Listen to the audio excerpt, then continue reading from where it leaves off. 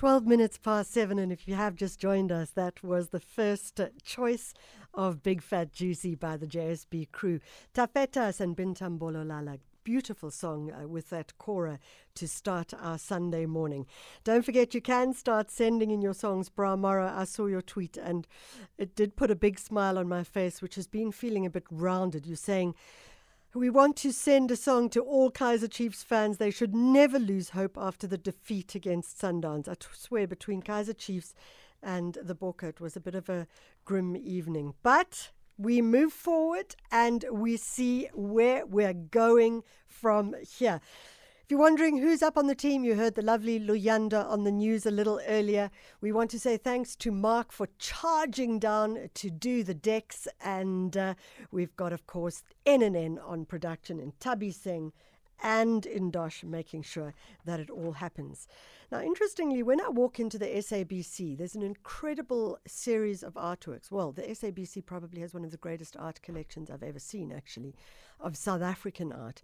But there's a selection of artworks by the wonderful artist Sam Nhlingwetwa. And those are a series of artworks called The Miners. And it reminds me, of course, around the fact that today, or not today, but certainly this week, we recognize 10 years since Marikana, which also makes me think of the graffiti in downtown Joburg that I saw a while back saying that we are all Marikana. And so on Constitution Hill on Saturday, the 20th of August, which is next Saturday at 11, there's going to be a one-day symposium on the legacy of the Marikana Massacre. There are a diversity of speakers taking place. It's sponsored by the Rosa Luxemburg Stiftung and also Africa is a Country, which is a fantastic website and also news portal, africaisacountry.com. On the line, we've got William Shoki from Africa is a Country. He'll be speaking at the symposium, but also just to talk about the symposium in general as well. William, thanks so much for joining us. Michelle, thank you so much for having me on your program, and good morning to your listeners. William, I suppose when we look at Marikana in the perspective of moving forward, this is a question in many ways about what is the democracy that our country needs and what is the democracy that we need to be thinking about and that we require. Absolutely. I think Marikana is such a significant episode in South Africa's post-apartheid democratic history, because I think up until that point we had all been under the impression that even though South Africa was struggling its way forward since 1994, we were more or less on the right track. And then Marikana happened, and it was the largest event of state-sanctioned violence in post-apartheid South Africa. It was at the scale of the Sharpeville Massacre of June 1976, of events that we thought we had put behind us. And I think this shattered the illusion that I think we were all under at the time, that South Africa democracy was working for the majority of people. And so I think part of the reason for the symposium is to ask, since this massacre, since this event, which pushed us to reconsider where we are at and where we are going, how much further have we actually gone? Do we have a democracy that works any better, or do the high rates of inequality and poverty still suggest that there's a lot more work to be done?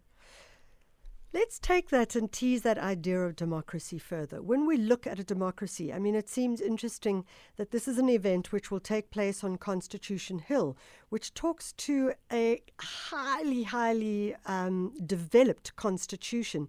And yet, in practice, the Constitution and indeed thus our democracies seem to be failing us in so many different ways. Absolutely. And I think the choice of Constitution Hill was very deliberate, because the Marikana massacre happened because on the 10th of August, a range of miners decided that they weren't earning sufficient income, that they wanted to earn a living wage. They wanted to have the means to support themselves and support their families. And so they were going to protest. And what happened on that week is that their constitutional right to protest was undermined. And not only their constitutional rights to protest was undermined, but I think it illustrates, as you've pointed out, the gap between a constitution which imagines a South Africa that is socio-economically in the benefits of all, and a South Africa where that dream hasn't been realized. And I think what we want to do is to not despair and throw the baby out with the bathwater and declare that the Constitution is this document that can never be realized, but I think to really press and ask, well, given this gap, how do we move from the current status quo where it's not happening and a reality where it can happen? How do we ensure that the spirit of Marikana, which was inaugurated and ignited on those days on the Kopis, carries through to the situation? And how do we build the politics and how do we mobilize as South Africans in order to realize that dream rather than being apathetic? I'm interested that you say, how do we build the politics? Because one of the things that struck me about this panel as well is that it goes beyond the politics into the psychology as well. I mean, to have Phumla Gobodo-Madikizela, who is probably one of the country's leading psychologists, and her work around trauma and generational, transgenerational trauma is she's a leader globally. And I think that this makes for a very powerful conversation as well, is what does that mean? What does it mean it was 10 years ago? But what will it mean in 10 years' time? And what does it mean intergenerationally? Absolutely, I agree. And I think her inclusion on these panels is also to underscore that psychology is and can be political. Questions of memory, questions of trauma, these are political questions, but we don't recognize them as political questions because we often sort of assign them to the therapy room between an individual and a therapy practitioner. But these are questions that often concern the collective, and that our country would be in a much more better position if we tackle these questions jointly and understood what does it mean for all of us to undergo this collective trauma? What does it mean to have sort of technologies that are instituted by the states which try to repress this trauma, to put us in a position where we forget? How do we tackle it in a way that doesn't try to repress it, but can confront it head on and can think about how do we build alternatives which don't repeat those patterns of violence, because this country is tortured by its repeated patterns of violence. And I think we want everything to be up for discussion, up for conversation, and stretch our thinking on the legacy of Marikana, so that it's not only an event that does not happen again, but so that we build democratic South Africa where the occurrence of such is a remote possibility. It becomes a metaphor in many ways. It does, absolutely. I think it absolutely does. And we've got metaphors in this country that I think have been part of constituting the nation. We think of ourselves as a rainbow nation. I don't think anyone does anymore. We've got metaphors which I think underscore the dark periods that we've been through, and maybe we need an opportunity for new metaphors, for metaphors that illuminate a future that we can strive for. Wow. William, if people are interested in attending, how do they do it? Can they just go online, or is this a closed event?